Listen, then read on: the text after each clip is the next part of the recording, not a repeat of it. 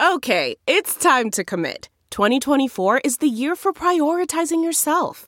Begin your new smile journey with Byte, and you could start seeing results in just 2 to 3 weeks. Just order your at-home impression kit today for only $14.95 at Byte.com. Byte Clear aligners are doctor-directed and delivered to your door.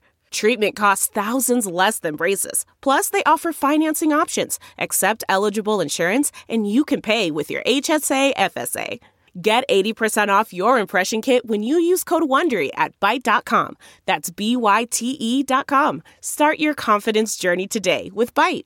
Hey, friends, thanks so much for listening to the podcast. And we want to make sure that you know about all the other exciting ways to get more exclusive content from The Bill Press Show. We're on Patreon. Did you know that? On Patreon. So to go to Patreon, patreon.com/BP show to get videos that nobody else gets.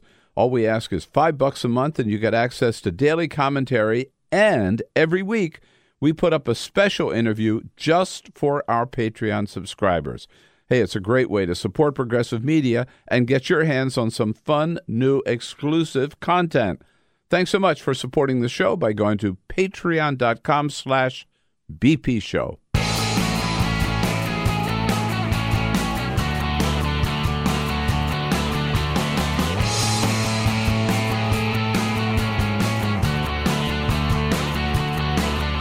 Giving you everything you need to fight the Trump administration. This is The Bill Press Show, live at youtube.com/The Bill Press Show. Hey, we told you we haven't seen the last of Stacey Abrams, and indeed, she has been tapped to give the response to President Trump's State of the Union next Tuesday night, February 5. Go, Stacey, go. What do you say, everybody? It's the Bill Press Show. It's Wednesday, January 30, and we are here with you coast to coast to bring you up to date on all the news of the day. Donald Trump has been tweeting starting about an hour ago, so he's up and at it. No reason why we should not be up and at it as well. Pardon me, taking a look at what's going on around the country, what's going on here in Washington, D.C., what's going on around the globe, and what it all means, what it means to you, to your family, to your community, and what we can do about it as proud progressives here. Lots to talk about. Roger Stone, yes, appearing, pleading not guilty in a federal court yesterday. Even a group of fans out there. Can you believe it? I wonder how much they paid those guys.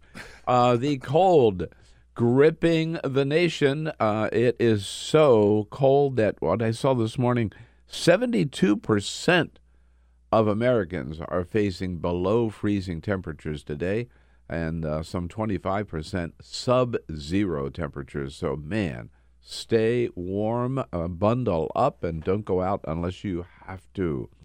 At any rate, we'll bring you up to date on all the news of the day, from the White House to the Congress and beyond. You tell us what you think about it all by sending us your comments on Twitter at BP Show. Love hearing from you on Twitter at BP Show. So take advantage of that, whatever we're talking about, and we'll jump right in. But first, this is the Full Court Press. All righty, just a couple of other stories making news. Around this time yesterday, I told you the story about the student who called 911 who needed some help with their math homework. I have an update on that story. I have an update on that story because I said it happened in Lafayette, Louisiana. I misread the story. It happened in Lafayette, Indiana. I know that because a fan of the show, Rob Blue, actually tweeted at us, and he said that he actually works in the same building as the woman who took the call, the same 911 dispatcher. And yesterday we got the 911 call released. Rob Blue, a fan of the show. Hey, Rob. Listen, thank you, Rob. I appreciate it. Keeping us honest. The child called 911, said, I'm having a bad day. I need some help with my homework. Here's what it sounded like. 911. Hi, I had a really bad day, and, I don't know. You had a bad day at school? Yeah. What happened at school that made you have a bad day? I just have tons of homework. Oh, okay. What subjects do you have homework in? math, and it's so hard. It's so hard. So she helped him out doing his homework. Now, again, just want to point out, they did tell the child later, this is not what 911 is used for, but the dispatcher did help him out. So just an update on that story. That gave me an idea. I was having a hard time with the New York Times crossword puzzle yesterday. You know what you got to do? I did. Yeah, I just called 911. They helped me out. Yeah. We talked yesterday about Kamala Harris, Senator Kamala Harris, who was running for president. She had a town hall on CNN on Monday night. Turns out a lot of people watched it, Bill. Yeah. The town hall averaged 1.9 million viewers. Biggest ever. Yes, it is. Thank you. Yes, it is their biggest single candidate town hall that they have ever done.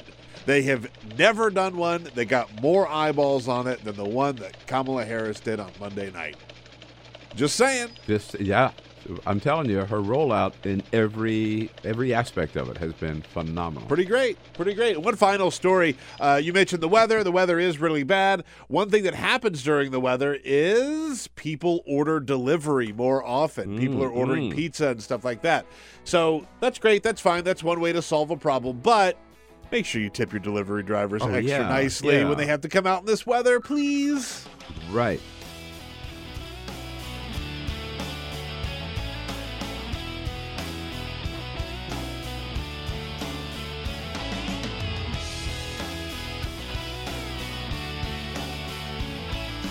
This is the Bill Press Show. On ISIS, on North Korea, on Iran, our intelligence chiefs disagree with Donald Trump on every issue. In a big hearing in front of the Senate Intelligence Committee yesterday, which raises the question, who the hell is running this country? And does Donald Trump have a clue? Well, I think we know the answer to that one. What do you say? Hello, everybody. It's good to see you today. This is the Bill Press Show. Welcome. Welcome to the program, whether you're watching us, joining us online, watching us on television, or listening on the radio. We are joining you from our studio on Capitol Hill in Washington, D.C., trying to bring you up to date on all the news of the day on every front, whether it's foreign policy or 2020 politics or the Robert Mueller investigation or Roger Stone or the latest at the White House. We'll tell you the latest. You tell us what you think about it all by sending us your comments on Twitter @BP Show, @BP Show. Again, welcome, and thank you so much for joining us online on YouTube, youtube.com/The Bill Press Show, on television on Free Speech TV, and on the radio statewide in Indiana on Indiana Talks, and, of course, Chicago, the epicenter, if you will, of the cold wave, the polar vortex coming across the country. The epicenter is right there in Chicago, coming off Lake Michigan, where they're expecting the lowest temperatures ever or already experiencing them. I'm tempted to go out there just to see that Chicago River right through the heart of downtown frozen, which it is, and those little tour boats frozen in place. So hello to all of our good friends out there on WCPT, and thank you so much for joining us. Yeah, indeed. Just taking a look at that, the temperatures, Peter, you mentioned at the very top of the hour, too. Chicago supposedly down to 15 below today, 27 below tomorrow, and with the wind chill factor, they're saying it could get as low as 50 below, which is actually colder than the North Pole. It's really amazing. You see some of these maps about the expected temperatures, and by the way, this isn't just like a one-day thing. It's going to be a couple of days that it's going to be a deep freeze. But they don't even have normally it's like green is usually like the weather's great. That the weather is great. When it gets to red, it's really hot. When it gets to dark blue, it's freezing cold. They don't have the shades of blue that they need to show how cold it's going to be. So they're now using purple.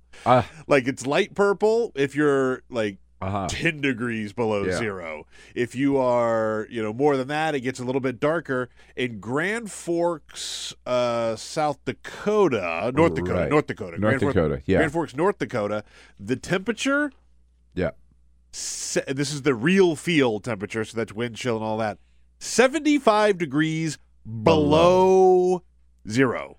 Grand Forks, North Dakota. I can't even imagine what that feels like. What do? I mean, God. You definitely don't go outside. No. That's what you don't do. Indeed. As I mentioned a little bit earlier, for those of you right at the very top of the hour, 72% of Americans today, 72% of the population have below freezing temperatures, including here in Washington, of course. And although it's not as cold as we thought it was going to get, and 25% of the population, not the landmass of the population, experiencing sub-zero temperatures today. It's the coldest it has ever been. And, of course, some people are really hurting about this. Think about the mailmen. In fact, in some areas, in several states, they have just canceled mail delivery. Here's Tim Norman. He's a spokesperson for the United States Postal Service, who talks about what they've told those who are still delivering the mail. We've talked to them about frostbite, about hypothermia. We want them to get into a warm place if they feel any kind of symptoms like that. And also airline workers at the airlines where they have to go out, greet the planes, service the planes, load the luggage on, refuel the planes, whatever, check out the tires and all that stuff. Here, George Spence is a spokesperson for O'Hare International Airport, probably the one that's been hardest hit. Many thousands of flights canceled there. Make sure that you bring enough people and enough resources to the job to get it done in the minimum amount of time, especially in the cold, because your survival time, if something were to happen out there, is down to minutes. Listen to that. The end of that clip. Your survival time is down to minutes. Survival time. Not frostbite. Yeah, not right. hypothermia. You could die in a matter of minutes if you go out in this weather. Right. And so to the mechanics, to all the baggage handlers and everything, that's the instructions that O'Hare has given their workers. And, of course, in the middle of all of this, our clown in the White House tweeted out, global warming, please come back. We need you, global warming. What happened to global warming? Please come back. I just wish somebody would sit down with Donald Trump and say, okay, there are two things going on here. There is the weather and there is the climate. And they're not the same, Donnie. The weather is what happens today. The climate is what is happening all over on the long term, all over the globe. That's why they call it global warming. Right? But, of course, Donald Trump, climate denier, he sees a cold day, then he says, what global warming?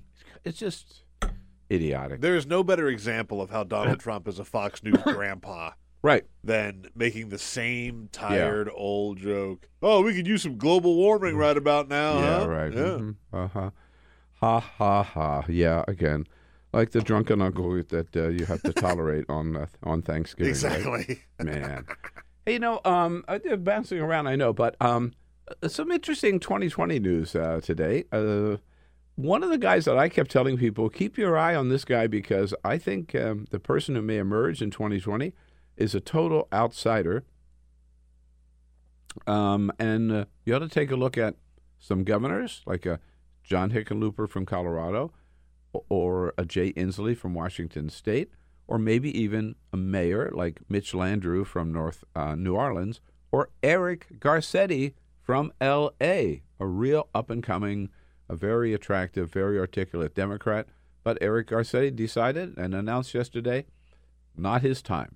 The two things I love the most, my family and my city, are right here in L.A. So I've decided not to throw my hat into the ring to run for president in 2020.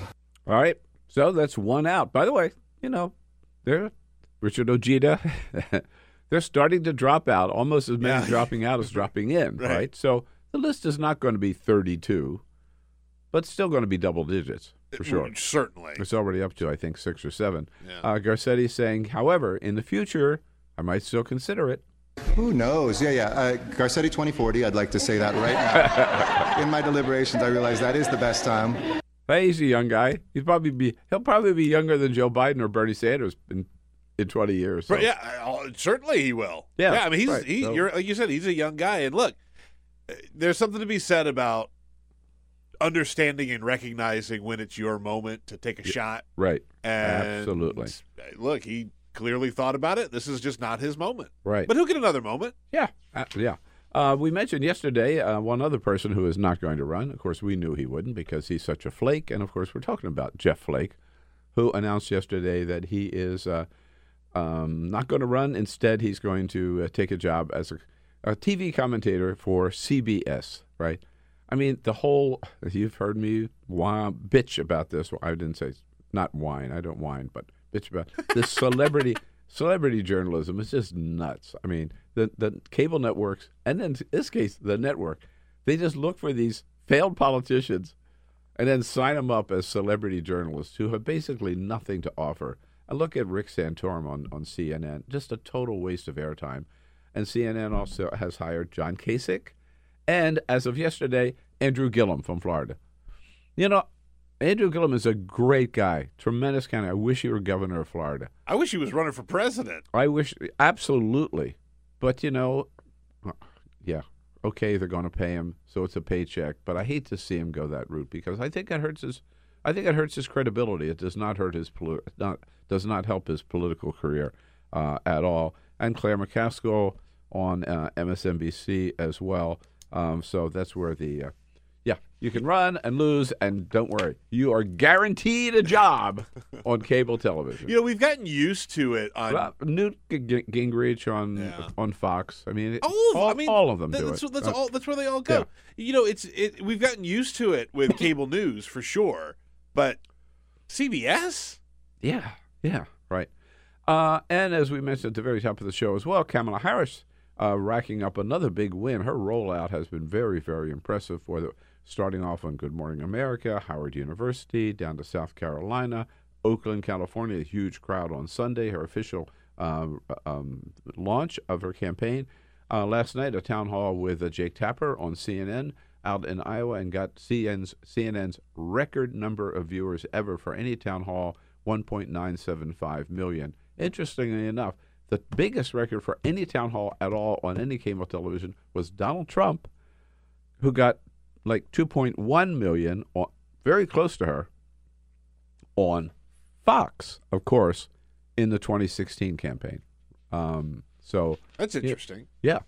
And also interesting that the Washington Post ABC poll is out. A poll is out this morning. Here's the bottom line of this poll. We may be talking a lot about 2020. Most Americans are not, and we got a long way to go. So get this: they went to Democratic voters and said, "Okay, do you have a preference right now and for 2020?" 56% of Democrats said no. Still haven't thought about it, or they're wide open. 44% said, yeah. Right now, I think I know who I'd like to see. Okay, now let's. How many? 44%. Right now? Now. Oh wow.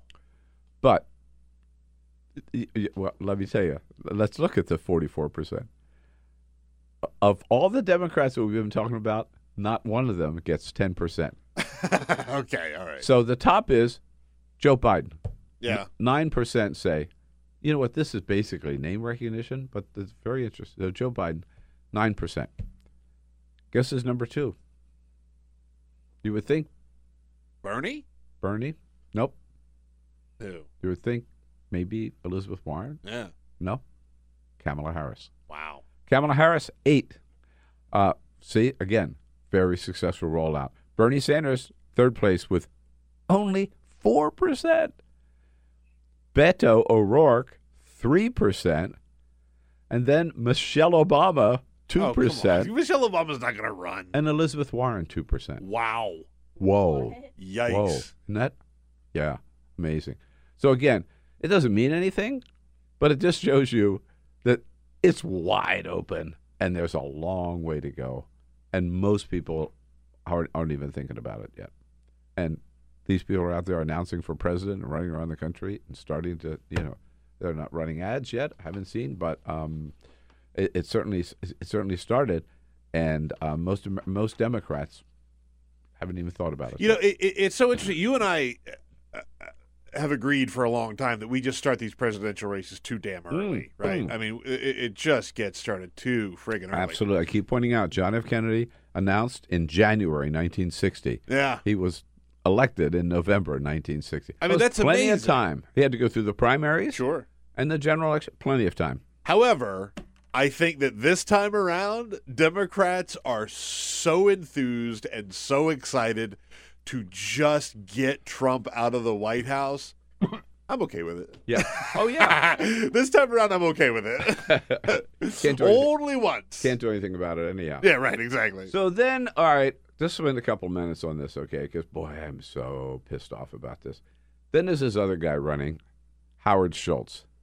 Get out of Dodge, Howard Schultz. Go away.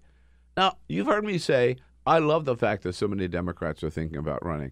And on my list, he was always on my list because he's been a Democrat all his life. I don't agree with him on all the issues. He's too much of a centrist for me, too much to the right maybe for me. But he's been a good Democrat, given a lot of money to Democratic candidates, and he was talking about running for president. As a businessman, you know, yeah, we've seen how well that works. But I'm a businessman. I'm a big CEO. I'm a successful CEO. If I can run Starbucks, I can run the country, right? Yeah, but here's the problem. That was before we really got to know Howard Schultz.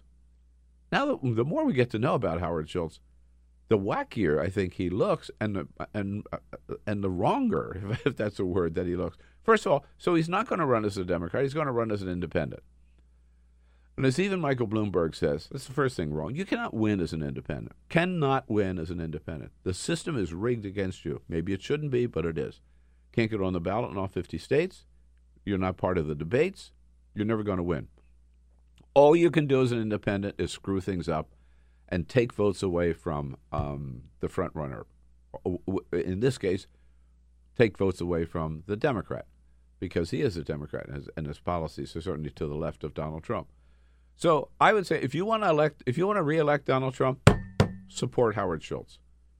He is God's gift to Donald Trump, Howard Schultz. The other thing he says, so then everybody says, well, why don't you're a Democrat, why don't you run as a Democrat?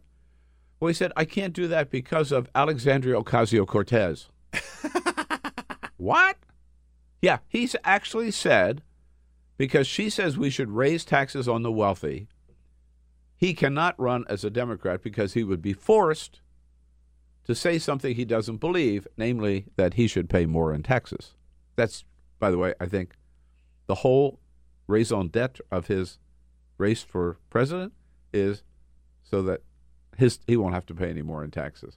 But again, this idea that as a Democrat, he would be forced to agree with everything any other Democrat said, particularly forced to agree with Alexandria Ocasio-Cortez, is nonsense. That's what debates are all about.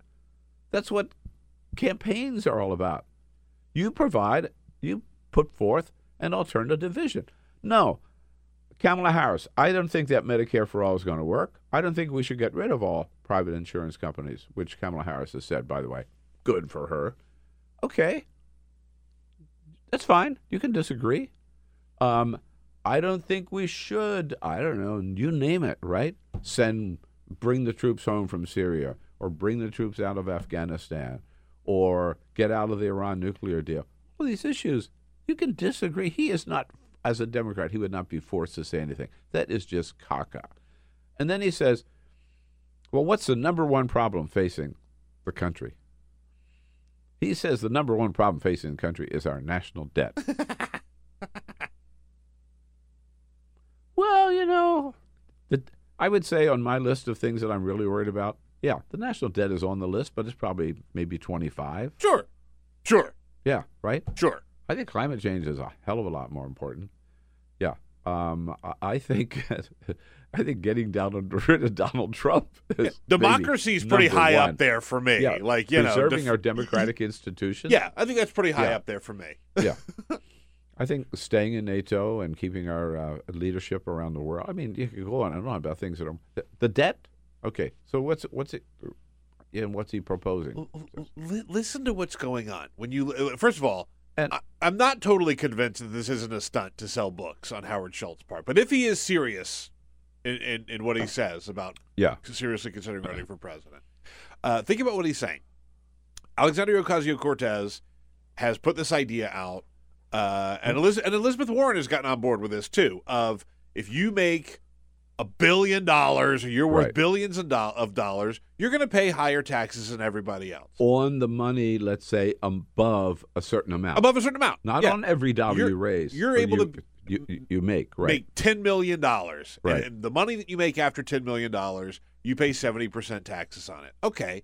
Well, Howard Schultz hates that idea so much that he's willing to give the country a second term of Donald Trump just so he won't have to pay higher taxes. That's really what this is all about. Totally. He wants to screw everybody else just to hang on to some of his money. Yeah. And he did say about Elizabeth Warren's idea of, by the way, tuition-free college, right? Says it's ridiculous. Ridiculous. And Elizabeth Warren shot back and says, what's ridiculous is a billionaire thinking he can buy the presidency. Bravo. And not to mention, right, the idea that a business person, man or woman, would automatically be a good president. Haven't we already learned that that's not the case? May I mention George W. Bush? May I mention Donald J. Trump? Yeah, Yeah. We're going to do that again? Just the last two Republican presidents who were both businessmen. Mm-hmm. Right. So, I mean, I'm just really disappointed in the Howard Schultz thing, and I think it's good to see so many Democrats stand up and say, no. In fact, Tom Perez, the chair of the Democratic Party, was asked about by Bret Baier on Fox News last night about this very question. And, Tom Perez is saying, hey, we got a wide-open Democratic primary. You're a Democrat. Come on in here. Why are you scared of Howard Schultz? I welcome anyone who wants to get into the Democratic primary race for President of the United States. That's why we have built a process that's fair and open and transparent. We're going to have double-digit field of candidates in our first debate, in all likelihood, and that's why we've set forth a very, very open process so that we'll do it on 2 nights in a row if necessary. We'll draw lots so that it's totally fair. And if Howard Schultz or Michael Bloomberg or any other one of the potential candidates decides to run, we're going to make sure they have a fair shake. There you go. So, Howard Schultz, get out of the way. Just go away. And he did a good job at Starbucks. Took it from, I think, 11 stores to some 30,000 stores. Fine. That's your legacy. Go away. Other news happening, just to touch on a couple of things. It was an incredibly important and troubling experience yesterday in front of the Senate Intelligence Committee to watch the leaders of the intelligence community, the director of the CIA, the director of national intelligence, Gina Haspel, CIA, director of national intelligence, Dan Coates, the head of the Joint Chiefs, and a couple of others, all testifying in front of the Senate Intelligence Committee. And they went down issue by issue, sort of the hot spots, in no particular order. They ask, so we know, on ISIS.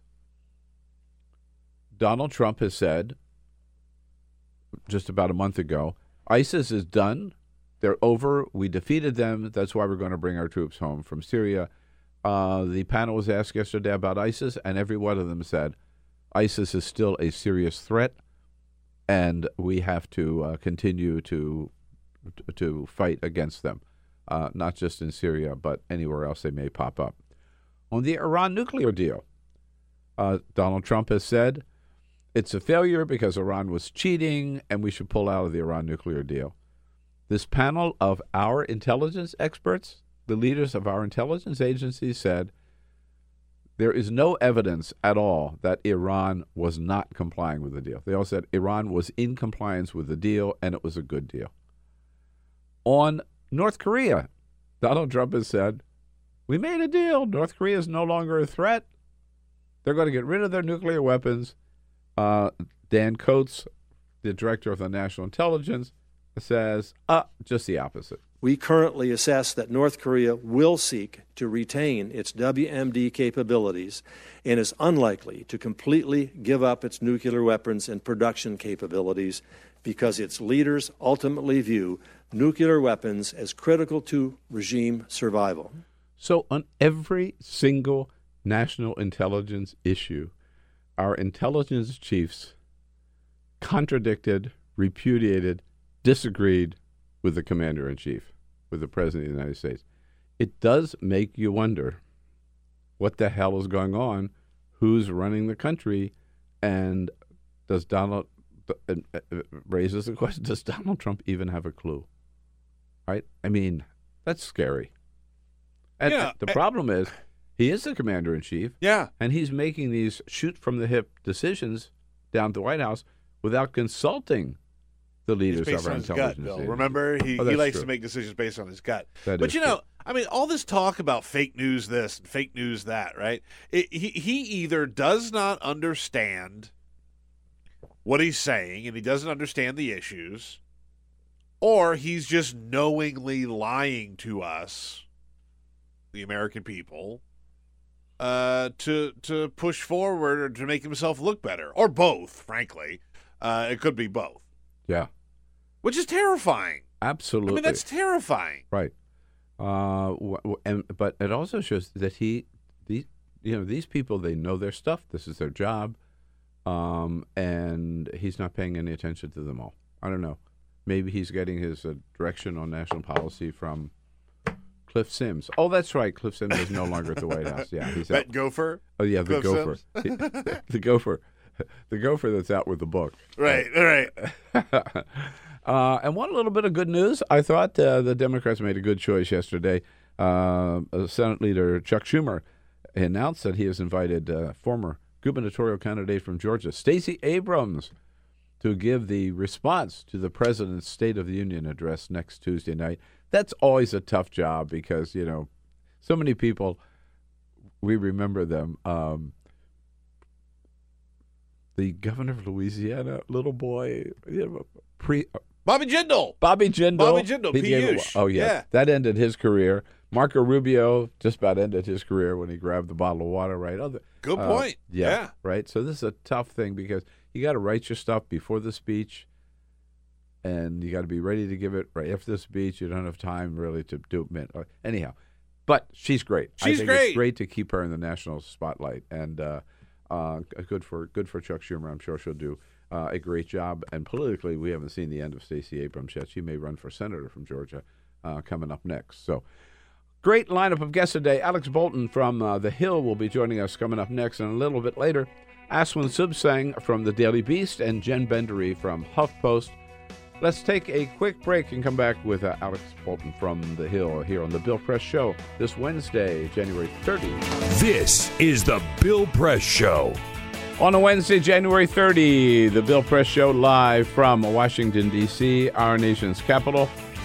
Brought to you today by the American Federation of Teachers, great men and women of the AFT.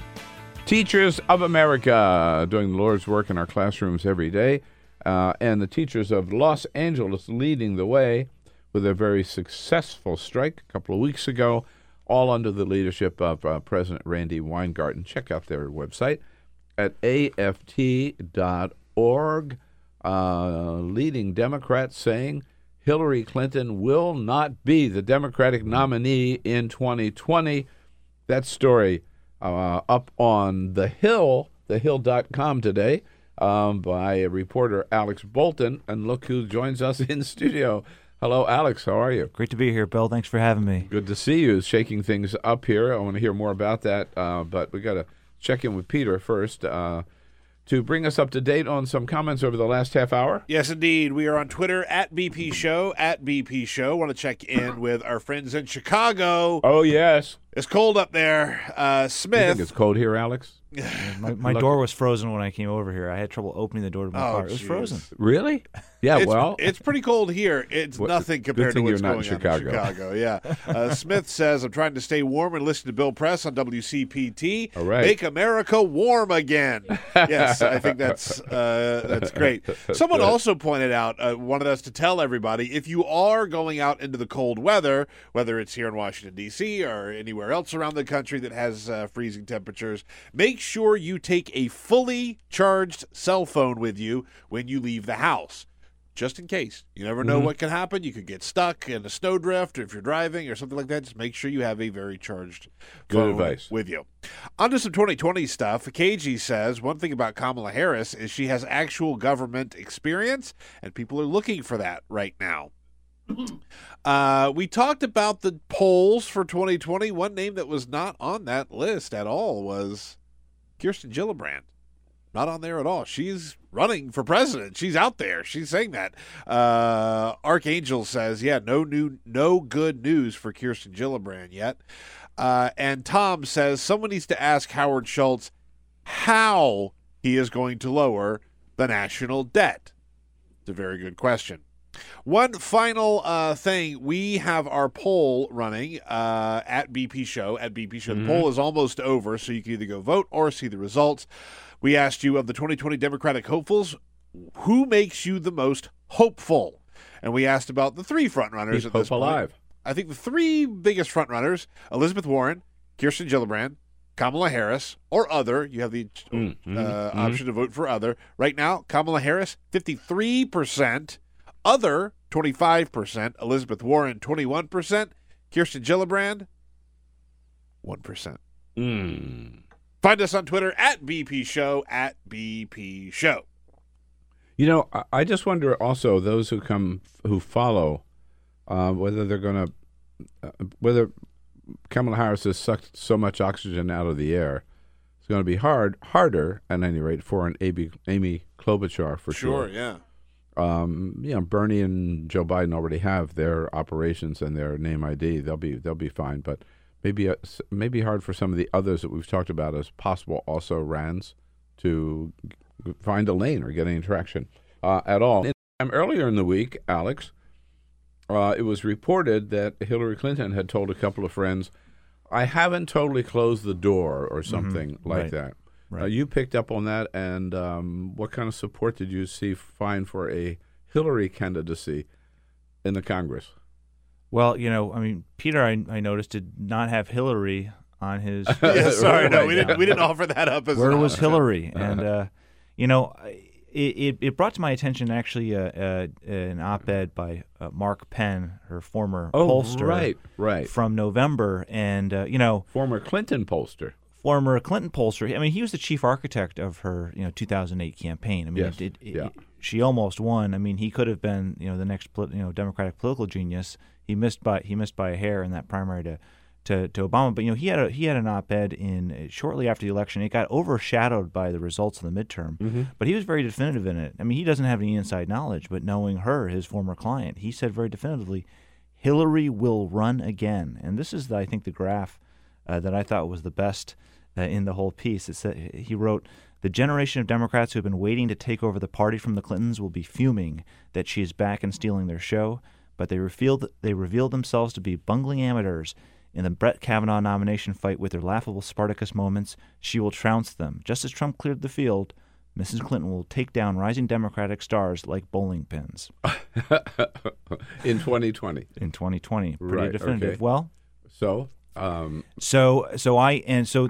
story that got attention over the weekend was by Jeff Zeleny, who is a very well respected reporter, formerly New York Times, ABC News, CNN. I mean, he's covered Hillary before. He definitely has ins to her inner circle, and he wrote that she is told that he heard from multiple sources that she's telling friends that she's not closing the door to 2020. That's not to say that she's going to run, right? But if things don't work out for the party, or if there is what Democrats I spoke to on Capitol Hill are growing concerned about, a split convention where no one can win a majority, then maybe she can step in. And, when you have such a big field and when you have strong candidates from different regions, Kamala Harris in California, Kirsten Gillibrand in New York, and, Beto O'Rourke in Texas, I mean, you have these kind of regional personalities.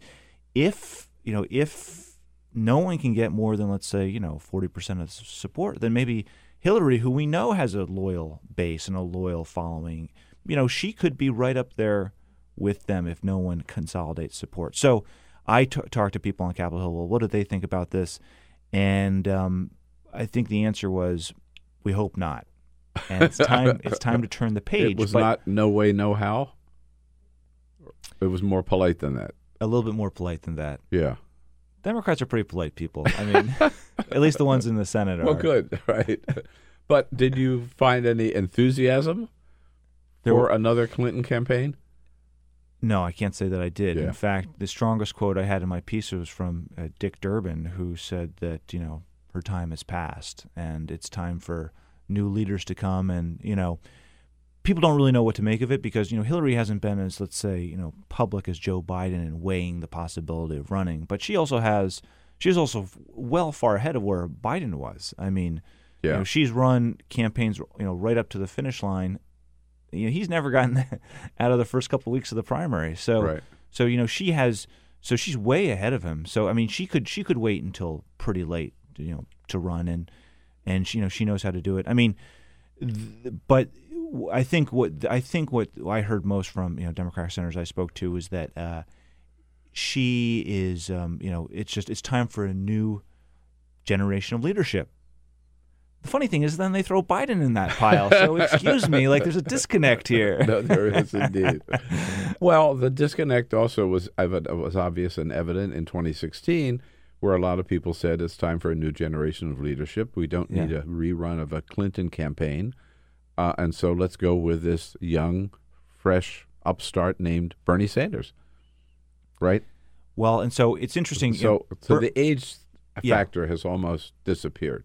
Well, that's true. Bernie, there's another good example. I mean, here's a guy who's right at the top.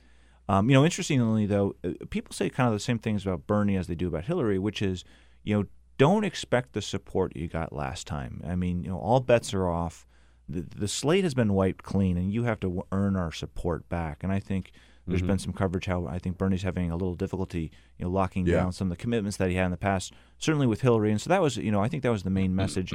Aside from skepticism, people saying, we're not sure she's going to run. We haven't heard anything from, her husband or hers directly.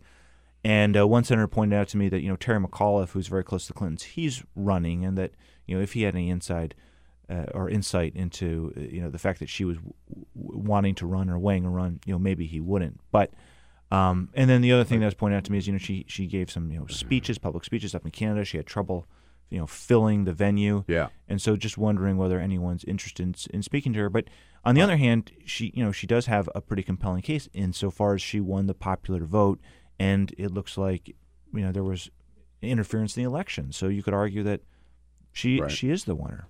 Please, Hillary, do not run. And I think you will find, I believe you'll find that if she were to make some steps toward it, that some of these voices who were very polite to you saying her time has passed or whatever would be even stronger saying, no, this is not a good idea. I really think the Democrats that I've talked to just love the Clintons, love what they did, for the party, for the country, but as Dick Durbin said, that was then, this is now. But I want to come to now in this Senate.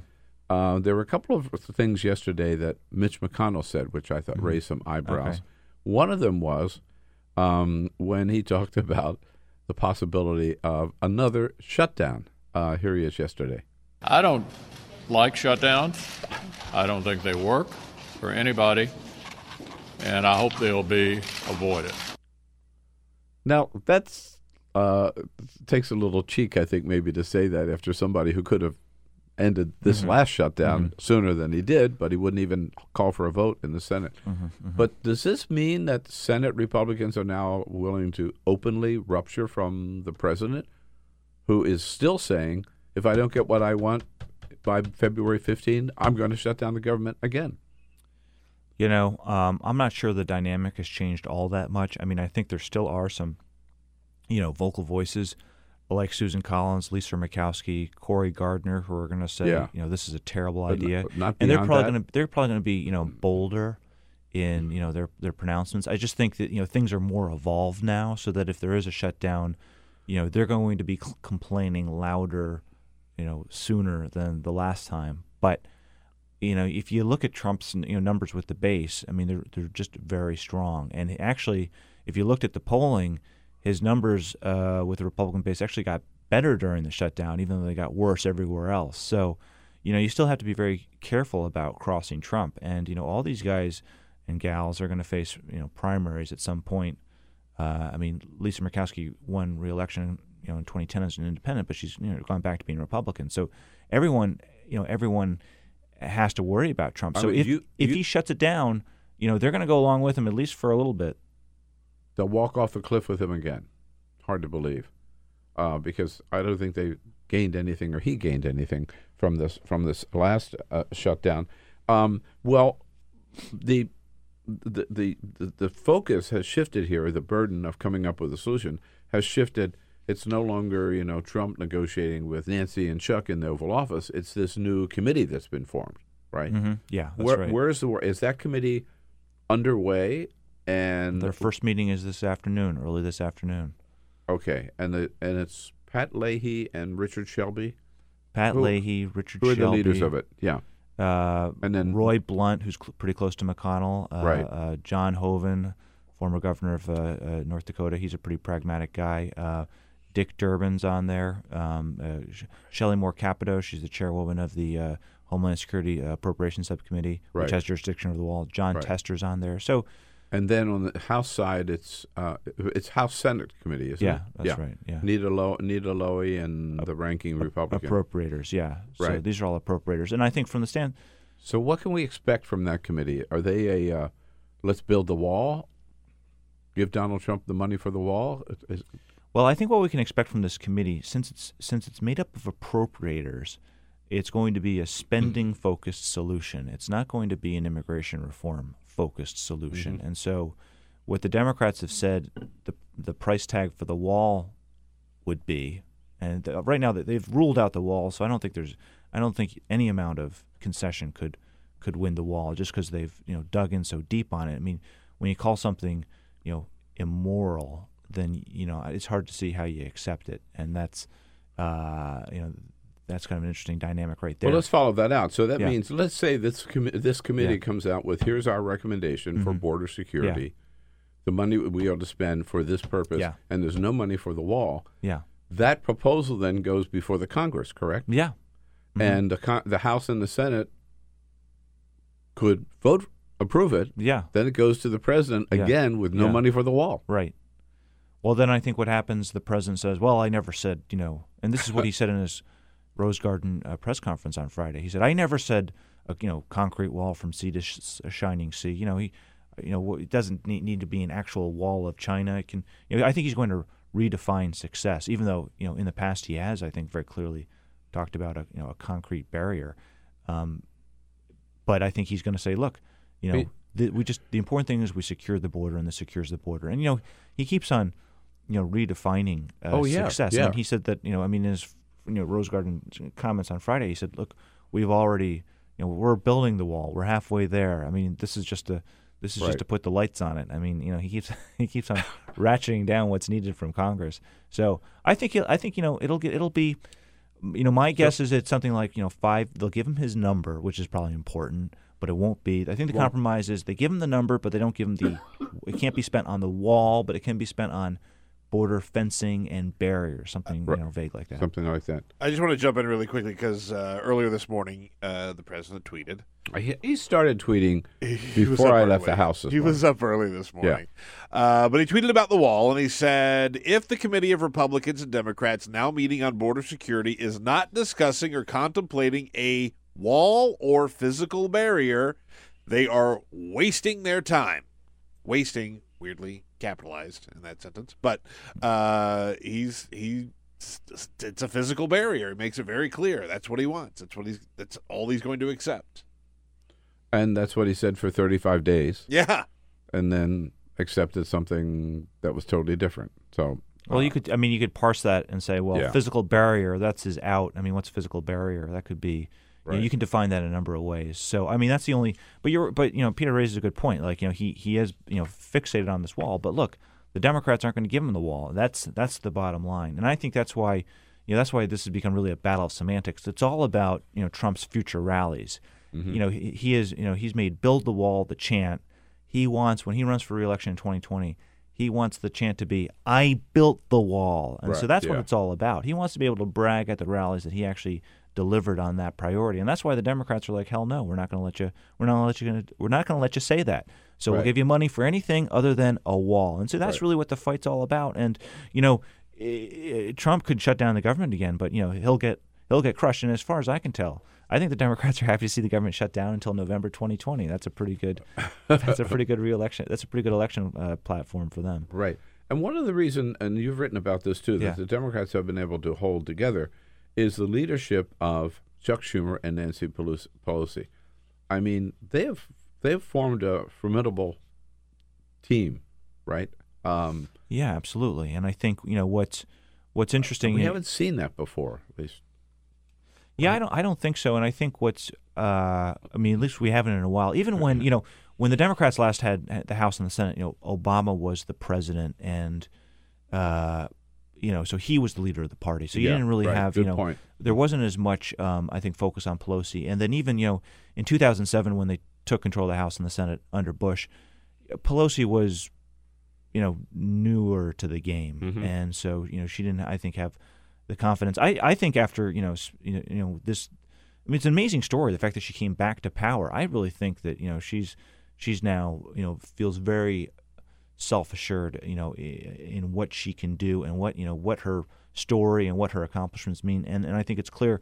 And as I wrote in my piece that she's the senior partner of the relationship with Schumer. I was going to ask you that. And Schumer, I think, is he's happy to let her be the senior partner and take the lead, and so he's happy to be almost her consigliere in a way, and that she is the enforcer, and it kind of helps keep his caucus in line, but it also keeps him a little bit out of the line of fire because she's taking all the fire, right? And so and at the same time, he's just, I think what he's interested in is taking back the Democratic control of the Senate without becoming too much of a bogeyman himself, kind of a representative or symbol for Republican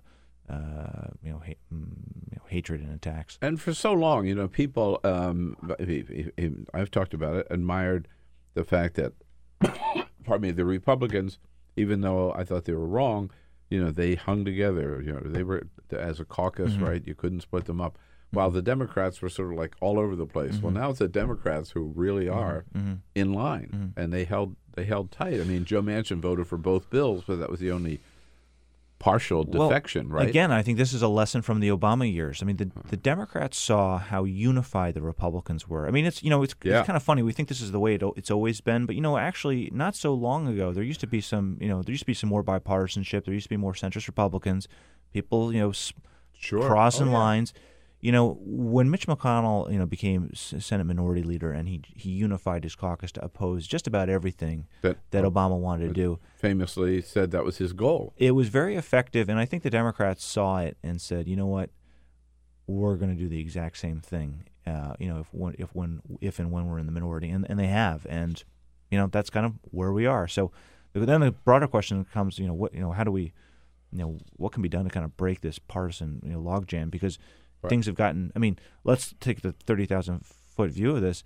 We're talking a $5.7 billion appropriation has shut down the government for more than a month. I mean, I think the dysfunction, inability to govern is just it's reached a new low, and I think people will tell you that on in both parties. I don't know whether you had a chance to sit in on the Senate Intelligence Committee yesterday or whatever, but I thought it was remarkable that on issue after issue, whether it was ISIS or North Korea, or the Iran nuclear deal, or Syria, the intelligence agencies told the exact opposite story of what Donald Trump's been saying about each one of those issues. Yeah, well, what does that tell us? I mean, in terms of the influence of the intelligence agencies, whom one would think would know the facts, right, as opposed to decisions made in the White House.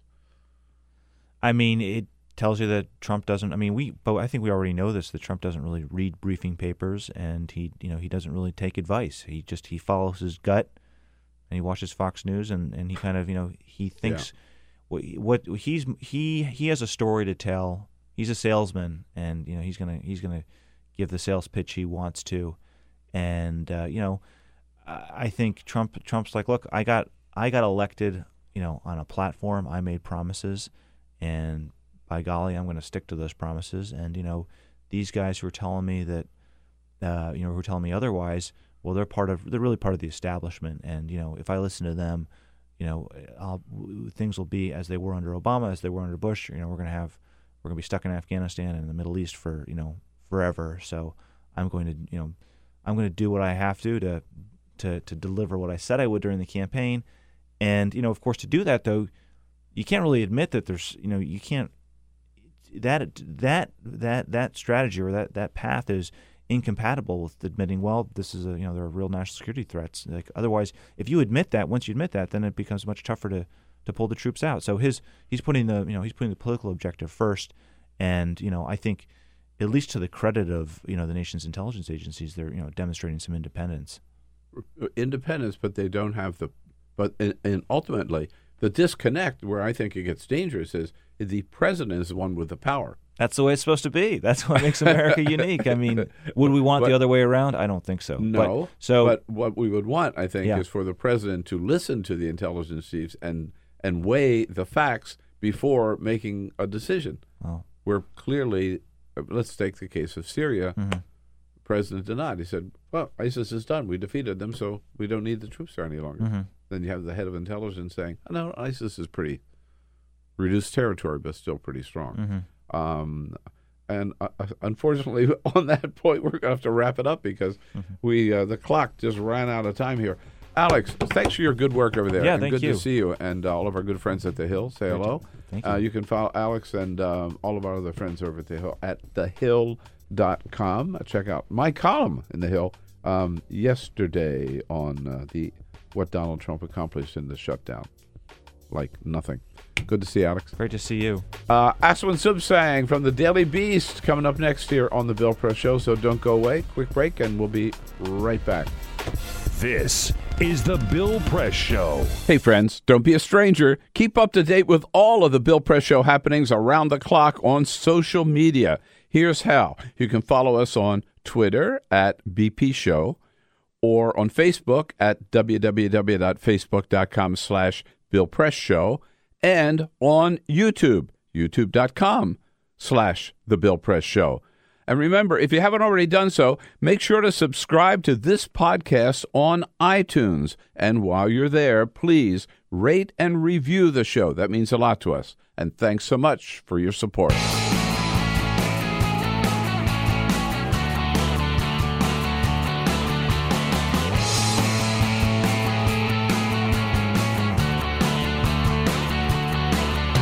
Giving you everything you need to fight the Trump administration.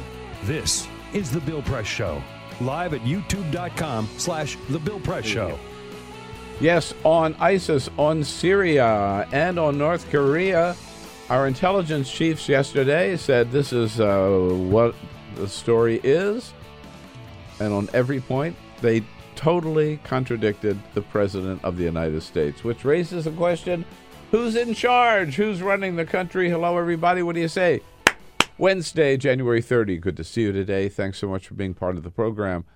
The Bill Press Show coming to you live from our nation's capital, Washington, D.C., last time I checked, with all the news of the day, what's happening on Capitol Hill, what's happening down at the White House, what's happening at the federal courthouse, where Roger Stone came up yesterday to plead to enter a not guilty plea, and around the rest of the country. Cold weather in most of the country. 72% of Americans experiencing below freezing temperatures today. 25% of Americans actually braving sub-zero temperatures. So bundle up, stay warm, and it takes a good friend to come out on a day like this, as cold as it is. And here we go. Asawin Suebsang from Daily Beast, a good friend indeed, making the trek through the cold. Oh, Swins, good to see you. Always a pleasure. You're holding up. I mean, did you bundle up this morning? And actually, no, I didn't. Completely, I completely failed to grab my coat. But that's how much I love you. Oh, my God. Here we go. Boy, the pressure is on. I braved the tundra regardless. Well, if you get frostbite, don't sue. That sounds like a bad idea. Just Peter, not you. It's okay. Oh, okay. Fair. That's fair. That's fair. All right.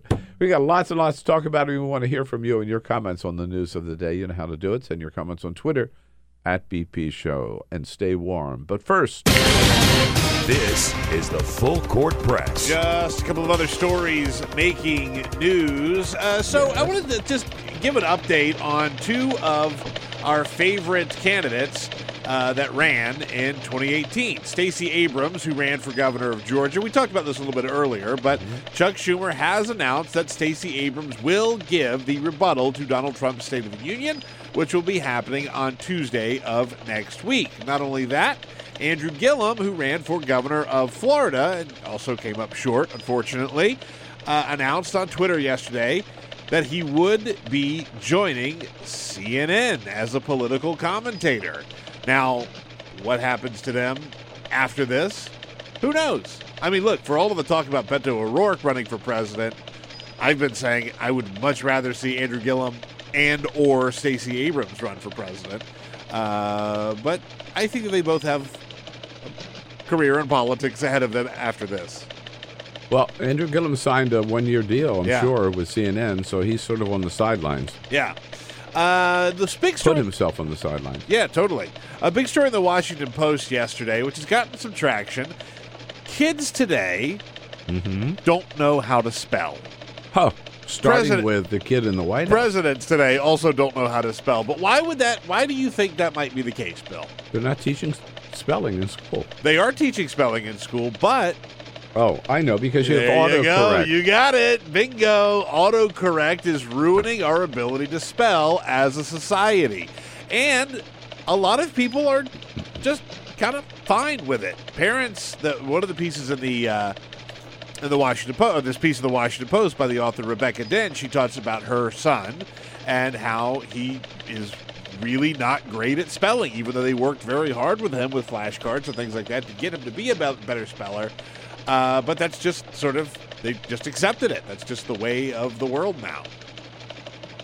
I don't like that. But you know what's hate it. worse? I think this is probably the number one problem facing the nation. Howard Schultz says it's the national debt. No, it's not the national Yeah, debt. right. They're not teaching cursive in schools. All right, I got a hot take. I don't mind them not teaching cursive. I do. I know you do. I don't want people to be just block printing. They only print it the way they know how to write their name. When do you ever use cursive besides your signature? If I write a note to somebody, I use Really? You cursive. still use cursive? Yeah. Fancy. Yeah, of course. I learned it.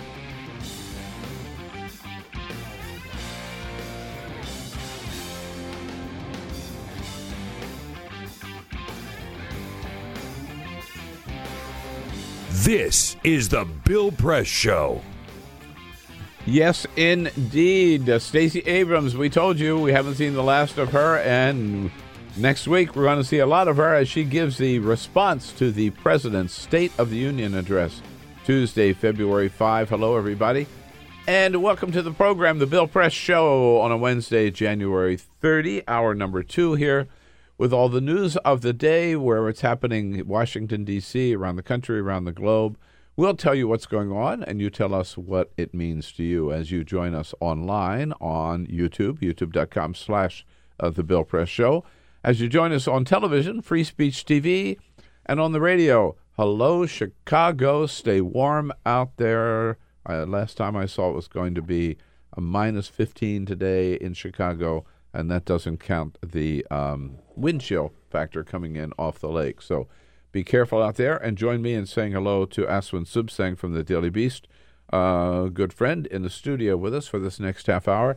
So, Swim, where do we start? I mean, there's so much going on, but today is the release date for a brand new book by a former White House aide by the name of Cliff Sims that Donald Trump says was nothing but a gopher and doesn't know anything. Also, incidentally, the same date that Chris Christie's book is hitting bookstore shelves, where he sort of spends time taking a blow short to Trump's son-in-law and senior advisor Jared Kushner. I wonder why, right? Yeah. But that is generating less anxiety in the White House than the Cliff book.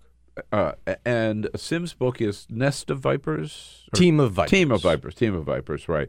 You've been writing about it. What is his main, what do we learn from that book, or what does he want us to hear? Well, the Cliff Sims memoir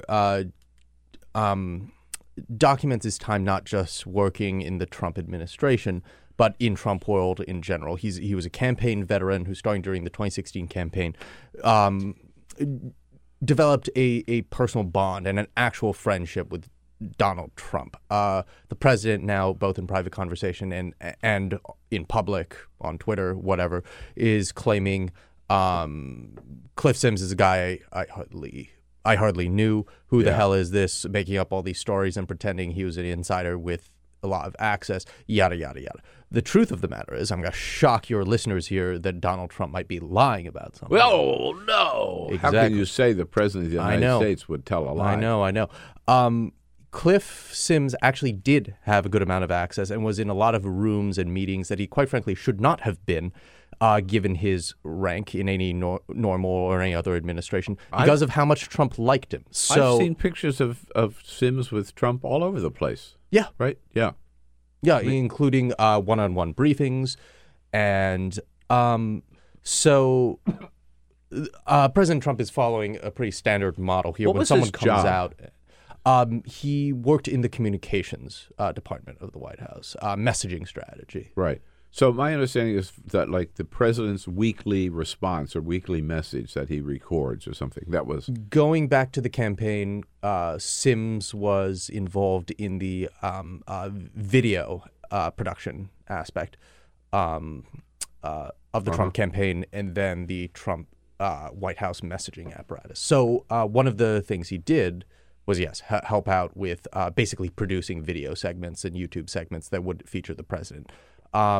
He also lend a fairly big hand to the tax reform and tax reform messaging push that the White House went through, and also the Pompeo confirmation fight. So there was some. So it wasn't nothing. He wasn't Jared Kushner or Hope Hicks or anything, but he wasn't a gopher, right? As the president would want us to believe. Right. Is there any, like, big news in the book, or just juicy tidbits about life in the White House? Juicy tidbits about life in the White House. I think the thing that got the most burn was an excerpt that appeared in Vanity Fair before the book came out, where Sims writes that he walked into Kellyanne Conway's office to help her craft a statement to push back on allegations that she was from Morning Joe hosts. That she was saying mean things about the president or something like that. So he sits down at her laptop to help her write it, and her laptop, according to Sims's memoir, is synced with her iMessage on her personal phone. So he ends up seeing her what he documents as leaking to a bunch of different reporters at various outlets. Information or characterizations about other senior officials such as Steve Bannon, I also believe Jared Kushner, Reince Priebus, and also painting the president of the United States himself in sort of an unflattering light, sort of portraying him as a child who needed to be reined in. So when he put his name to that excerpt... She is doing that while he is writing a statement saying, I've never badmouthed the president. And yes, and I'm not a leaker or whatever. So it was a moment, but Sims' account in that moment is a moment of juicy Trumpian gossip and also, of course, deep irony. And that made him no more friends in the current Trump senior staff. Not that they were buddy-buddy with him anyway. Right. But the book kind of was acted as another grenade that was lobbed over the fence by a former Trump staffer or loyalist. And the president is following a very similar path he has with other people who he believes have turned on him or crossed him, who used to be very close to him, whether working in or out of the administration, including people like Omarosa Manigault Newman and Michael Cohen. And it's just a pattern, right? Right. And even Paul Manafort, who the president has said some pretty spoiled things of now, the position of him and his administration at the start of the Trump era was, Paul Manafort, we hardly knew him. Well, he was one of the three people who led your damn campaign, so what the hell are you talking about?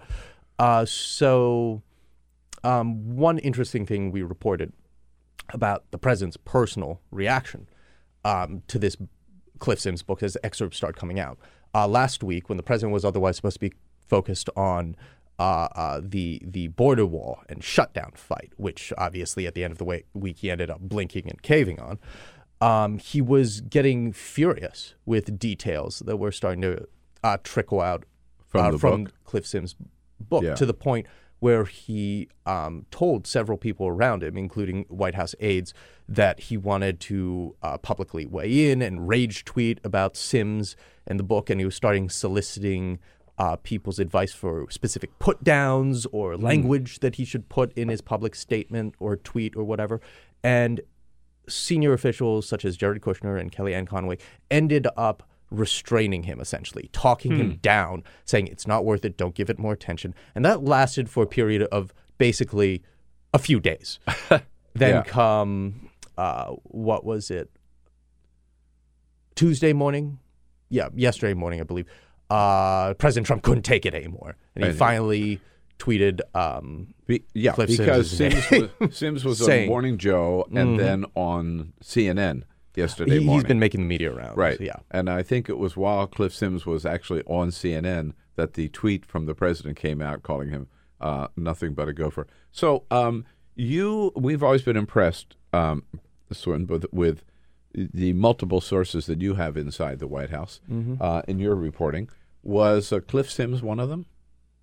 I don't comment on sourcing. I don't believe in source elimination. And you, being a journalist yourself, knows that even if he were, I wouldn't be confirming or denying. And if he wasn't, and I've never spoken to him in my life, I wouldn't be telling you one way or the other. So there we go. Well, you can't blame me for trying. Just wondering. Okay. But one other person has jumped in here, I believe, and that is George Conway, right? Who basically, I mean, unless I've got it wrong, I read George Conway just came out and disagreed with Donald Trump again over something, George Conway being Kellyanne Conway's husband. Right. A noted D.C. conservative attorney, right. George Conway, yeah.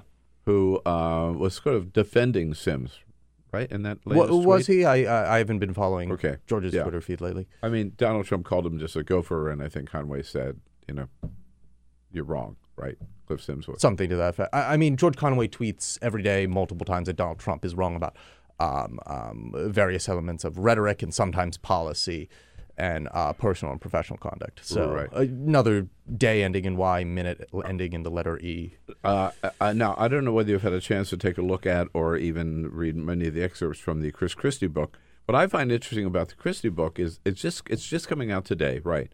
But it was only 2 weeks ago that Chris Christie was in the White House, or maybe even a month ago, when the book was auditioning for a plum gig in the administration. For chief of staff, right? And his book must have already been, I know from the publishing world, his book was definitely finished by that time. He knew it was coming out. He knew what he was saying about the Trump White House. And he's down there auditioning for chief of staff. Were both of them, Christie and Trump, just going through the motions here? Or has he ruptured ties with Trump in this book? Not that I can tell. It's not something I've looked into for the past few days, at least. But as far as I can tell, look, like the reason this has not exploded in a similar way in Trump world, and especially in the White House and with the president himself, in a similar way to the Sims affair, is because the Christie book is basically Chris Christie going into, richer, more vivid detail about stuff that he has been saying publicly on the record and on like ABC This Week, where he is a contributor to the network for a year or a year and a half. A lot of his time as governor as well, right? Right. Which and doesn't also relate to the Trump White House. Sure. And Chris Christie coming out and just completely slamming and trying to tear apart Jared Kushner, even though he is the president's son-in-law, would shock no one. He's been doing it for a while now. Everybody know Jared Kushner and he basically loathe each other. So it's almost like old news, the Chris Christie book. Having said that, there is a new level of detail to it and documenting private conversations he's had with people like Jared Kushner and then future President Donald Trump. But I don't think it's anything anybody did not expect, whereas certain discharges and salvos in the Sims book caught people off guard, including the President of the United States. I haven't read either one. I'm looking forward to reading both. I love the fact I'm going to see Chris Christie at a book deal this Thursday evening here in Washington at the Washington Post. I love the title of Chris Christie's book, Let Me Finish. It's very Chris Christie. It's so Chris Christie. I'm not sure I Yeah. would imagine Chris Christie naming a memoir of his anything else. Yeah, it sounds like him. Let me finish. And whatever it's all, it's about Donald Trump. And the whole. I think Bannon and Kushner are both. Yeah. In the subtitle. I think so. Right. In the sub, and so is Donald Trump, and then it ends up about an in-your-face politics. Right. The success, which is of course Chris Christie, writ large. Mm-hmm.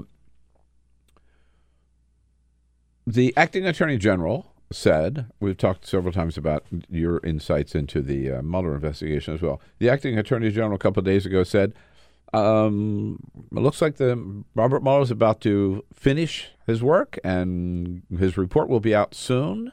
But you're reporting that they're still looking into some meeting that took place at the Trump Hotel, which indicates that they're not about to finish soon. What's going on? Well, it's soon is a relative term. Theoretically, if they wrap up in a year or two, that's soon in the grand scheme of for things. government work. And they're looking into a whole host of things, including stuff that has to do with foreign influence that may or may not have anything to do with Russia. And obviously, it's still unclear when they're going to wrap up. I'm not claiming to have any knowledge into that, as basically no reporter who's covering Trump World or the Mueller investigation claims to. At least, anybody who's worth much of anything. Well, they have expanded the grand jury, continued the grand jury for 6 months, which would be one indication that they're not about to wrap up. Yeah, well, again, we'll see. But back to the point you raised earlier about the stuff I reported with several of my colleagues, I think a couple of weeks ago. Forget exactly when that story came out. But one of the things we reported on that Team Mueller has been looking into that hadn't been reported before in terms of being an aspect of their investigation includes this meeting that this breakfast event for VIPs that occurred at Trump International Hotel just on the eve of Trump's 2017 inauguration. And this breakfast included Trump World heavy hitters and big names like Representative Devin Nunes and then incoming National Security Advisor Michael Flynn, and also a whole host of foreign dignitaries and ambassadors. So this in the foreign influence aspect of the Mueller probe that also involves them trying to directly influence top Trump World people, right, is something that Mueller and his team have asked questions about and have looked into. Right. This is, again, at the Trump Hotel, significant, right, in terms of, we've talked before about foreign money going into the Trump Hotel and eventually some of it into Donald Trump's pockets, right? Well, definitely. He's the owner of the It's hotel. his business. It's his business. No, exactly. Every time you buy a martini at lobby of Trump Hotel, penny in the president's pocket. And Devin Nunes, who has figured prominently in the first 2 years, anyhow, of the Trump administration. As a top blocker and tackler on the Capitol Hill for the president, yeah. Right. But does that make him a target of Robert Mueller? We're not sure yet. No. Well, we made clear in our report, and there's nothing yet on our end to indicate that he is in any legal jeopardy. No. Yeah. I want to come back to some of the people you mentioned that were close to Donald Trump and have parted ways, and he has dumped on them. Omarosa, for sure. Michael Cohen, Cliff Sims, the latest. On that list does not include Roger Stone. Mm-hmm. And Stone has said, pleading not guilty yesterday, that he'll never testify against this president, that they're still buds. And what's that relationship, and how do you see, the Trump-Roger Stone, even though he's no longer maybe on the payroll, they're still pretty close, aren't they? Well, it's unclear because Roger Stone, notorious liar in Republican political circles for years, if not decades, likes to inflate his level of access and his proximity to power, particularly when talking off the record or anonymously to reporters. He loves doing that. So over the past 2 years, his level of contact with Trump and people actually affecting policy and politics in the Trump administration and particularly Trump White House has been vastly overstated by some, not everybody, but by some.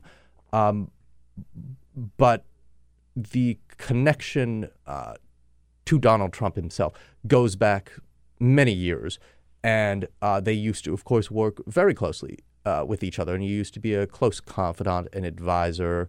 And I don't know what the last time was that they spoke to each other after the Trump era started in 2017. So he says that I heard what you said, and I totally concur. Mm-hmm. If you can't believe anything Donald Trump says, you certainly can't believe anything Roger Stone says. But Roger Stone has said that they spoke often, at least until recently. Whether they've spoken in the last week or so, we don't know. But that they continue to speak on the phone. He talked about calls that he got from Donald Trump. It wouldn't surprise me if over the past couple of years there's been a handful of phone calls. Yeah, because Donald Trump calls a lot of people. But I would be surprised if his phone, his pen pal relationship with the president is nearly as close or in the same stratosphere as someone like Lou Dobbs or Sean Hannity. Sean Hannity or people like that who actually do serve as very regular presidential advisors who just happen to be not on the government payroll. Right. But funny thing about Roger Stone, and I've said this before, that because at the clip at which Roger Stone obfuscates and lies and his extreme unreliability. Look, you can make the argument that basically everybody you deal with in Trump world as a political reporter, you have to take with a gigantic grain of salt or whatever. Anything they say and run with it only when you've double verified it, triple, quadruple verified it, whatever. But even if you were to take that tack, Roger is an extreme example of someone who's just such a flagrant, prolific liar that I have a personal policy as a reporter. I know a lot of reporters have used him as an anonymous source. Some maybe still do. And fine, you know what? Do your job however you want to. But me personally, I cannot bring myself to quote him or use information or alleged information he says anonymously or whatever. Like my strict policy with Roger Stone is that if my name is on a byline of a story, if he has anything to say to me or for this story, he must say it on the record. I am not going to quote you or talk to you for this story unless I have your name attached to it. Right. I find, I know most people will not bring this up, but I will, that's a strange partnership between Donald Trump and Roger Stone. And given their personal, I guess, proclivities or behavior, I mean, we know the Access Hollywood tape, which exists, and we've seen it, and we've seen somebody picked up their phone just yesterday at lunch, and showed me again the ads that Roger Stone was running in certain magazines in Florida, looking for sex partners for himself and his wife. Doesn't that make Donald Trump and Roger Stone like almost the perfect pair? Yeah.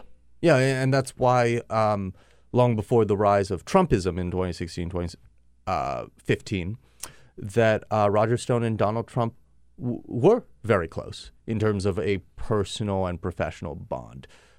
They do have not only similar political instincts, but very similar visceral, rhetorical instincts and impulses in terms of especially in terms of flame throwing, just hurling anything at the wall to see what sticks, no matter how vile or racist or mean-spirited or insane and conspiracy theory mongering it sounds.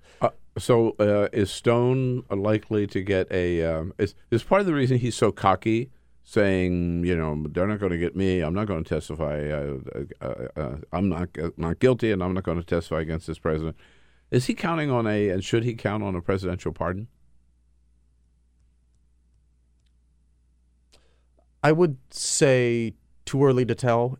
And also the president of the United States, when asked about it, said on the record, I forget to which reporter, which publication in recent days, when asked if he's weighing a pardon for Roger Stone, he simply said, it hasn't crossed his mind. Huh. And Stone, I think, is so cocky about everything right now is because A, it's his brand, and B, he loves the attention. He is soaking this all up with all the attention he's getting on TV and all the headlines. And I mean, he may live to regret enjoying it so much. I don't know. I can't see into the future. But for the time being, it would shock me if you weren't having a ball right now. Another piece of yours in the Daily Beast just, I think, a couple of days ago. This is January 25. Mm-hmm. Yeah. Trump and Congress work furiously to accomplish what? Absolutely nothing, your headline says. Right. Is this about the shutdown? Yeah, and that still stands true now, even though the government shutdown's over, because the big deal that they struck last Friday basically just gives a 3-week or so armistice. And then, as the president tweeted, they could be back to the races anytime around the end of it. A shutdown could come back, although I think that's pretty likely. The president could do a national emergency declaration that will probably immediately get tied up in the courts and be considered or deemed unconstitutional or unworkable. And we just get back exactly to square one or square zero, and we were on this fight with regards to Trump pleading and demanding billions of dollars for this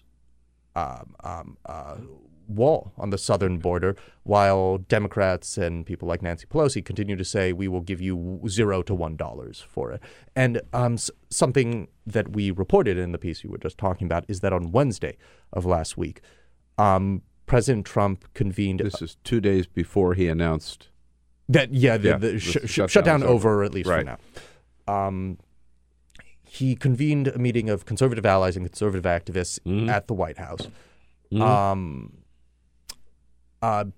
With the purpose of assuring them that he would not cave. According to people I spoke to who were in the room for that meeting on that Wednesday, the president specifically used the word cave several times to say that that is something he would not do, and why, and that people like Rush Limbaugh and other Ann Coulter or others. And the people like Rush Limbaugh were personally pleading with him and imploring him not to cave to Democratic and outside pressure, and quote, another day in paradise, end quote, President Trump joked during the meeting, I was told.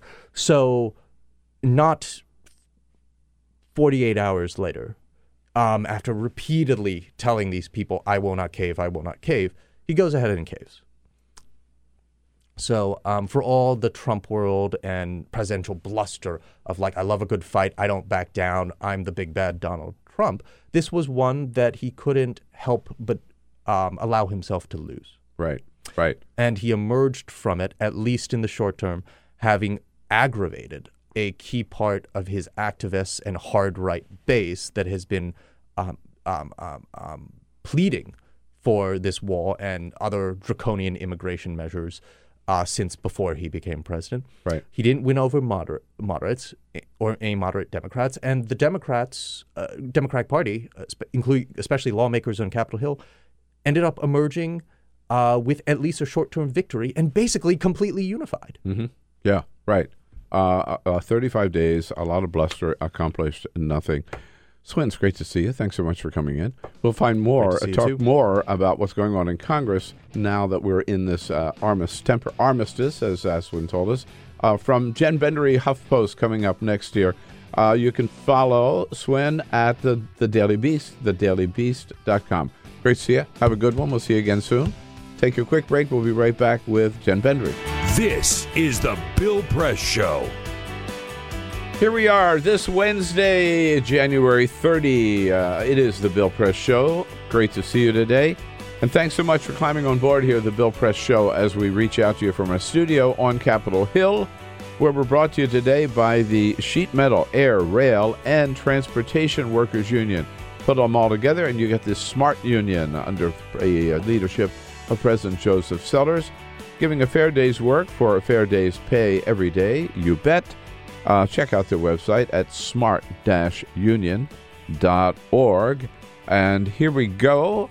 Wrapping up today and taking a particular look at what's going on just down the street here at the United States Congress with Jen Bendery from HuffPost. Hello, Jen. Good to see you. Hello. Have you been in yet this year? No, I couldn't think so. Yeah. Oh, yeah. I think I either was in the very beginning of the year or the very end of last year. The answer is no. Oh. Happy New Year. Happy New Year. Been in 2019. I think until the end of January, if we haven't seen somebody, we can say Happy New Year. That's right. Happy New Year. This is, for you, a different New Year, right? When you go around the halls of the Congress, it looks different, sounds different, must feel different, right? Yeah, there's an excitement in there that hasn't been there in a while. I mean, for a change, there's young women of color who are actually in the hallways who are members, and Democrats just took back the House, so that's shifted the mood in there. And certainly there's this feeling of hope again, at least for Democrats, that finally, like, there's not just diversity being reflected in there, but there's a real chance for people to push back on what Trump is doing. Mm-hmm. And Nancy Pelosi has emerged really as the queen of the Hill, hasn't she? I mean, everybody, it just seems to me that she's the number one most powerful member of Congress. I read that wrong, or? No, I think that she is on her A game. She's been bringing it ever since the November election. I mean, she had members of her caucus, not too many of them, but a loud group of them saying that it was, not her time to be speaker again. And, she's too old. I mean, they wouldn't say it like that, but basically like she's too old and she's too toxic. She's too polarizing because Republicans and independents are so mad about her and blah, blah, blah. But if you've ever followed Nancy Pelosi and her leadership style, A, that she's going to win if she wants to be speaker, and B, she's probably the most savvy, strategic, experienced person in the building when it comes to navigating legislation and navigating working with a Republican Senate and navigating how it is to work with a Republican president. I mean, she's been there, yes, for a long time, but girlfriend knows what's up. Yeah, and she's showing it. And I was one of the people since November. I've been like, oh my God, all these people who are saying like it's time for her to go. We're going to write a letter saying that we're all going to vote against her. There's like 16 Democrats that said this. The whole time I was watching this, I'm thinking, okay, like whoever's on that letter is going to get really crappy committee assignments in January when Pelosi becomes speaker. And that happened. Yes. Right. And she won. Obviously, she won that easily, getting reelected as speaker. She backed down the president on the State of the Union, which will be next Tuesday, not last night, because the shutdown was still underway. He said, I'm coming anyway. You can't stop me. You can't stop me. Guess what, right? And she won on the shutdown, right? Yes, and it's because she plays the long game. She knows how Congress works. She knows the rules with things like, for example, the State of the Union. She knows that she has to get the House to pass a resolution in order for him to be able to get there, which I'm not sure the president knew that. I think it's certainly possible that he believed he could just show up, and that's how the State of the Union works. But you have to pass a resolution in the House and Senate, voted on by everyone, saying that the president can come, and Pelosi had that in her back pocket. And I'm willing to bet that they didn't know that at the White House. I mean, that's a pretty basic piece of the State of the Union process. Look, I'm totally willing to believe that. We saw from the Senate Intelligence Committee yesterday that the White House doesn't seem to know what's happening on the ground, that the CIA and the Director of National Intelligence and all the other intelligence agencies know, whether it's North Korea or Syria or Iran. They're telling a totally different story of what the Trump White House is telling. So, well, and that's consistent with this White House. Yeah. Everyone's on different pages. So I saw a story recently about, in terms of people were asked, basically, who's the power in the Congress. And Nancy Pelosi, of course, came out as number one. And number two, well, it's Alexandria Ocasio-Cortez. Nancy has all the power. AOC has no power. I mean, she's a member of Congress. She's got a vote. She's a freshman member of Congress. She's a freshman member of Congress, yeah. With one vote.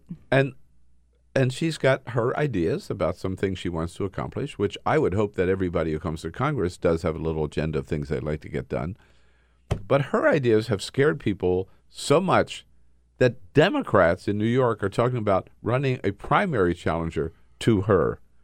I mean, what's going on? It's incredible to watch the reactions to AOC in both parties at this point. But originally it was Republicans. I mean, you had a Republican candidate for governor in Florida who made it a huge piece of his campaign just to criticize AOC, and who has nothing to do with a run for governor in Florida. I mean, Republicans, for one thing, cannot stop attacking her, and it's bizarre, and it's rich with problems on why they're focusing on her. But with Democrats now saying that they want to run a primary candidate against her, it's pretty incredible, because here we are in January of 2019. The new Congress just started. Right.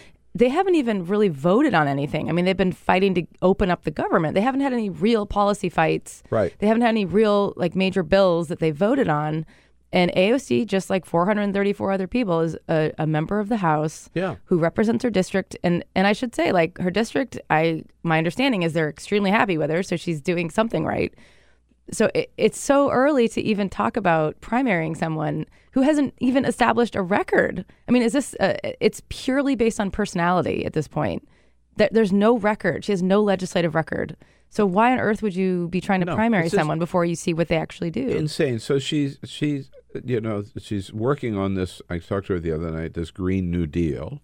We haven't seen the details of it yet. The one of her ideas that I think has come out that she'd like to put a 70% top income tax rate on billionaires, right? After I don't even know what the level is, but above maybe $1 billion, you have to pay 70% like the rest, something like that.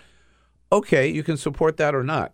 I kind of think it's a good idea, but you don't have just because she says it doesn't mean that's Nancy Pelosi's position. Doesn't mean the House would ever do it. Doesn't mean it's the Democratic Party's position. It's just her idea, right?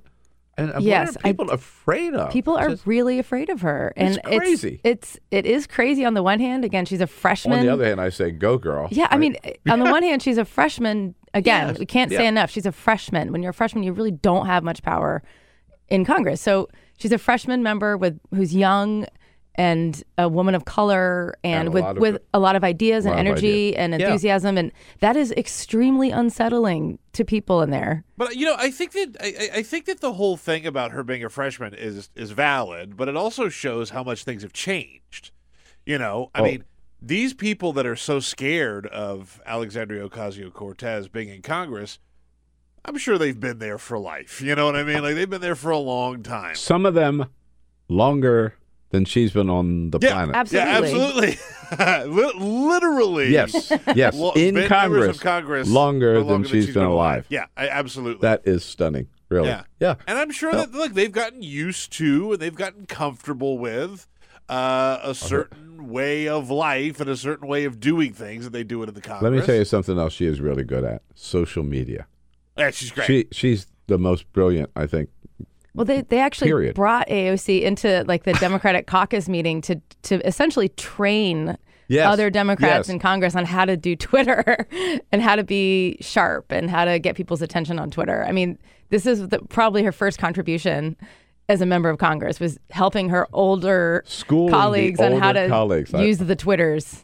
I mean, she's a millennial. She grew up with social media. Yeah. I mean, she's very, very good at it. I mean, it's hard not to read some of her tweets and just feel like, wow, you just owned that. I want to like this. I want to retweet it. You're just good at this. And you're not just, it's not just like sass. She's actually talking about policy issues. Mm-hmm. She can talk about the issues. It's just that people are freaked out by her ideas. And I think they're freaked out that she's a young woman of color with a little bit of power now in there. I think that's just unbelievably scary to people in both parties at some level, because they just don't know how to handle that in an otherwise rigid, white, older male institution that doesn't have flair. It doesn't have fire like that very often. Right. And she's only one of several rock stars in the from my point of view in the freshman class. Right. I remember, forget all their names, but the two Latinas from Texas, the two Muslim American women, the new members from Northern Virginia. There's two Native American women in there. Two Native American women, first ever Native American women ever in Congress. Yeah. And when you look at it, I mean, so Nancy Pelosi is the speaker. The first four among the people who've announced for president in 2020, Kirsten Gillibrand and Elizabeth Warren and Kamala Harris, with probably Amy Klobuchar following up soon, and Tulsi Gabbard, right?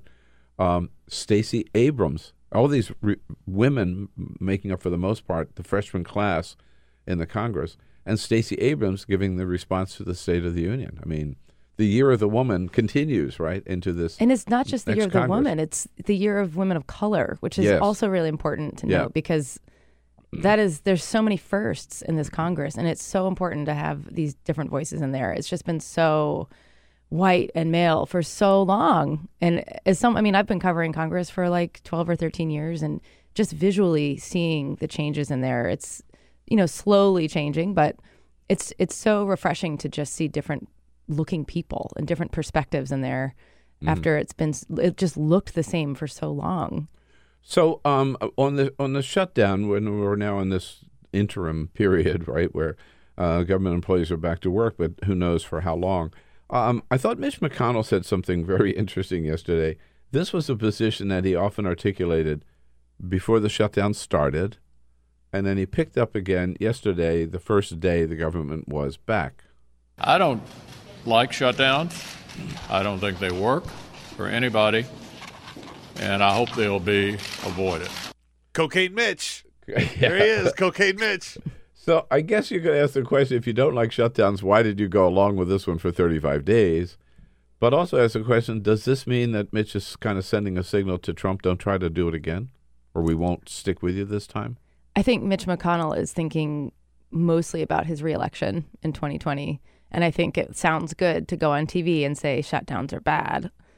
I mean, in his case, I think just about everything he's going to be doing now, even though it sounds far away, November 2020 for him, that's everything he does now, in my opinion, is going to be about that. And that's why he seemed to be mostly missing during the shutdown mess, because it should have been him and Pelosi and Trump sitting down and figuring this out. But he was nowhere to be seen. Right. And it was, there was Pelosi, there was Trump. You could say that, there's John Thune, or there's, other various leaders involved in this. But he didn't come out and say much. He just sort of wanted it to go away. And I think that's because he was frozen. He abdicated his power. Yes, and I think that's because he is up for re-election in 2020. He doesn't want to look like he's going up against Trump at this point by saying that Trump made a mistake, but he doesn't want to look like he supports the shutdown. So he just sort of went away. And that's not really the role of the Senate Majority Leader during a government shutdown. So that clip you just played where he said shutdowns are bad, that's stating the obvious. Nobody thinks a shutdown is a great idea. Mm-hmm. So that's not particularly bold leadership to say that. What it is him saying, okay, now that that's all over, I'm just going to go ahead and put on the record that I, too, think government shutdowns are a bad idea. That's not a signal to Trump in any way, because he'll just do whatever Trump wants. He also indicated that he might be willing to consider, if not support, something that's being talked about by, I think, Ron Wyden and Lamar Alexander and some others, to ban shutdowns, basically, to pass legislation that said, whatever, if you don't get what you want, you can't shut down the government. So does that have a prayer, that legislation? I don't know if it has a prayer. I haven't seen Mitch McConnell out there, giving floor speeches saying how wonderful that would be and throwing his full support behind it. A reporter yesterday, he didn't just say, no, we'll never do that. Well, why? And think about it. Why would he say, no, we'll never do that? Because, again, if he's thinking about his reelection in 2020, does he really want to be saying, we will never rule out another shutdown? I mean, he's going to say, we'll see, keep it nice and vague. And the question is whether support actually builds on that bill. If there's bipartisan support for it, I think you might see McConnell suddenly, just like he did with the shutdown, come out and say, I think it might be a good idea to never have a shutdown again. But as your read of the members, even those who are not in the leadership, I mean, they can't have been happy with a shutdown. I mean, no. Right? No, of course they're not. But they'd rather not go through it again, I would imagine. Right? No, nobody likes shutdowns. I mean, there's literally no member who's sitting somewhere like, I love government shutdowns. I mean, and crucial services are cut off. This is wonderful. But the question is the politics of it. And do you want to come out and go up against Trump if you're a Republican? And that was why so many of them just were kind of quiet, because some of them are thinking about their reelections in 2020, which is really sad that that's how they're doing, policymaking on government shutdowns. But some are thinking about the reelection. Some of them are thinking just politically, do I want to go up against the president? But if you ask any of them, even if you pull them aside and ask them off the record, they're going to tell you, like, this is a disaster. Like, I'm getting calls from people in my state or my district, and, healthcare centers are closed, or food delivery services are being, thinned out, or certain transportation services aren't being. I mean, just there's so many pieces that a government shutdown touches in a community. So, no, nobody wants a shutdown. It's that Trump was willing to shut it all down for his wall, and Republicans were too scared to go up against him to say no. Which all of which makes for a very interesting possibilities about the State of the Union address next Tuesday. I mean, this is a different crowd than Donald Trump has ever spoken to, right? Again, back to 40 new freshmen in the House who really kind of are feeling their oats and proud to be there and not going to, they're not just going to remain silent for 2 years as we've talked. Yes, but I don't think you can. I don't think. Well, I was going to say I don't think they're going to be impolite. I would hope not. You lie. No, Joe Wilson. No Joe Wilson moment this time. But there's going to be a different mood in that chamber, don't you think? What do you expect? I mean, I have to say, State of the Unions are pretty boring. Oh God, I thought the best. It's not like the mood in there is ever just. You're speaking Bill's language right so now. joyous and exciting. I mean, arguably, a couple of Obamas were very exciting because it's history. It's the first black president, and when the Democrats control the House, the Senate, and the White House, I mean, there's certainly a different vibe in there than there is with Trump and a Republican-controlled Congress. But I mean, it's still, don't forget, Trump is the president. His party had just got a stronger hold in the Senate. And yes, the House, of votes, right. But still, that counts. That's right. Yeah. And in the House, yes, it just flipped. So that will be a bit different. But it's really just a speech. Yeah. With a lot of fanfare around it. And it's a pretty boring speech. He's used to, Donald Trump does best, almost anybody does, when they're in front of a crowd of people, cheer every line, right? And he feeds off that. And he could, in a certain sense, do that even in the House of Representatives when the Republicans controlled both houses. This is not going to be as much applause, I guess, this time. Might unnerve him a little bit. I just think you're giving a little too much credit to how great the State of the Union is at all. Believe me, I mean, it's not a venue where the best decision was not to have one. Yeah, it's not a venue where it's like a stadium event where there's cheering and booing. I mean, it's you're really not supposed to react much at all. I mean, occasionally there's applause lines for sure on policy, when certain policy ideas are thrown out, you'll see like polite applause. Republicans jump up, then the Democrats jump up. Then but it's so predictable.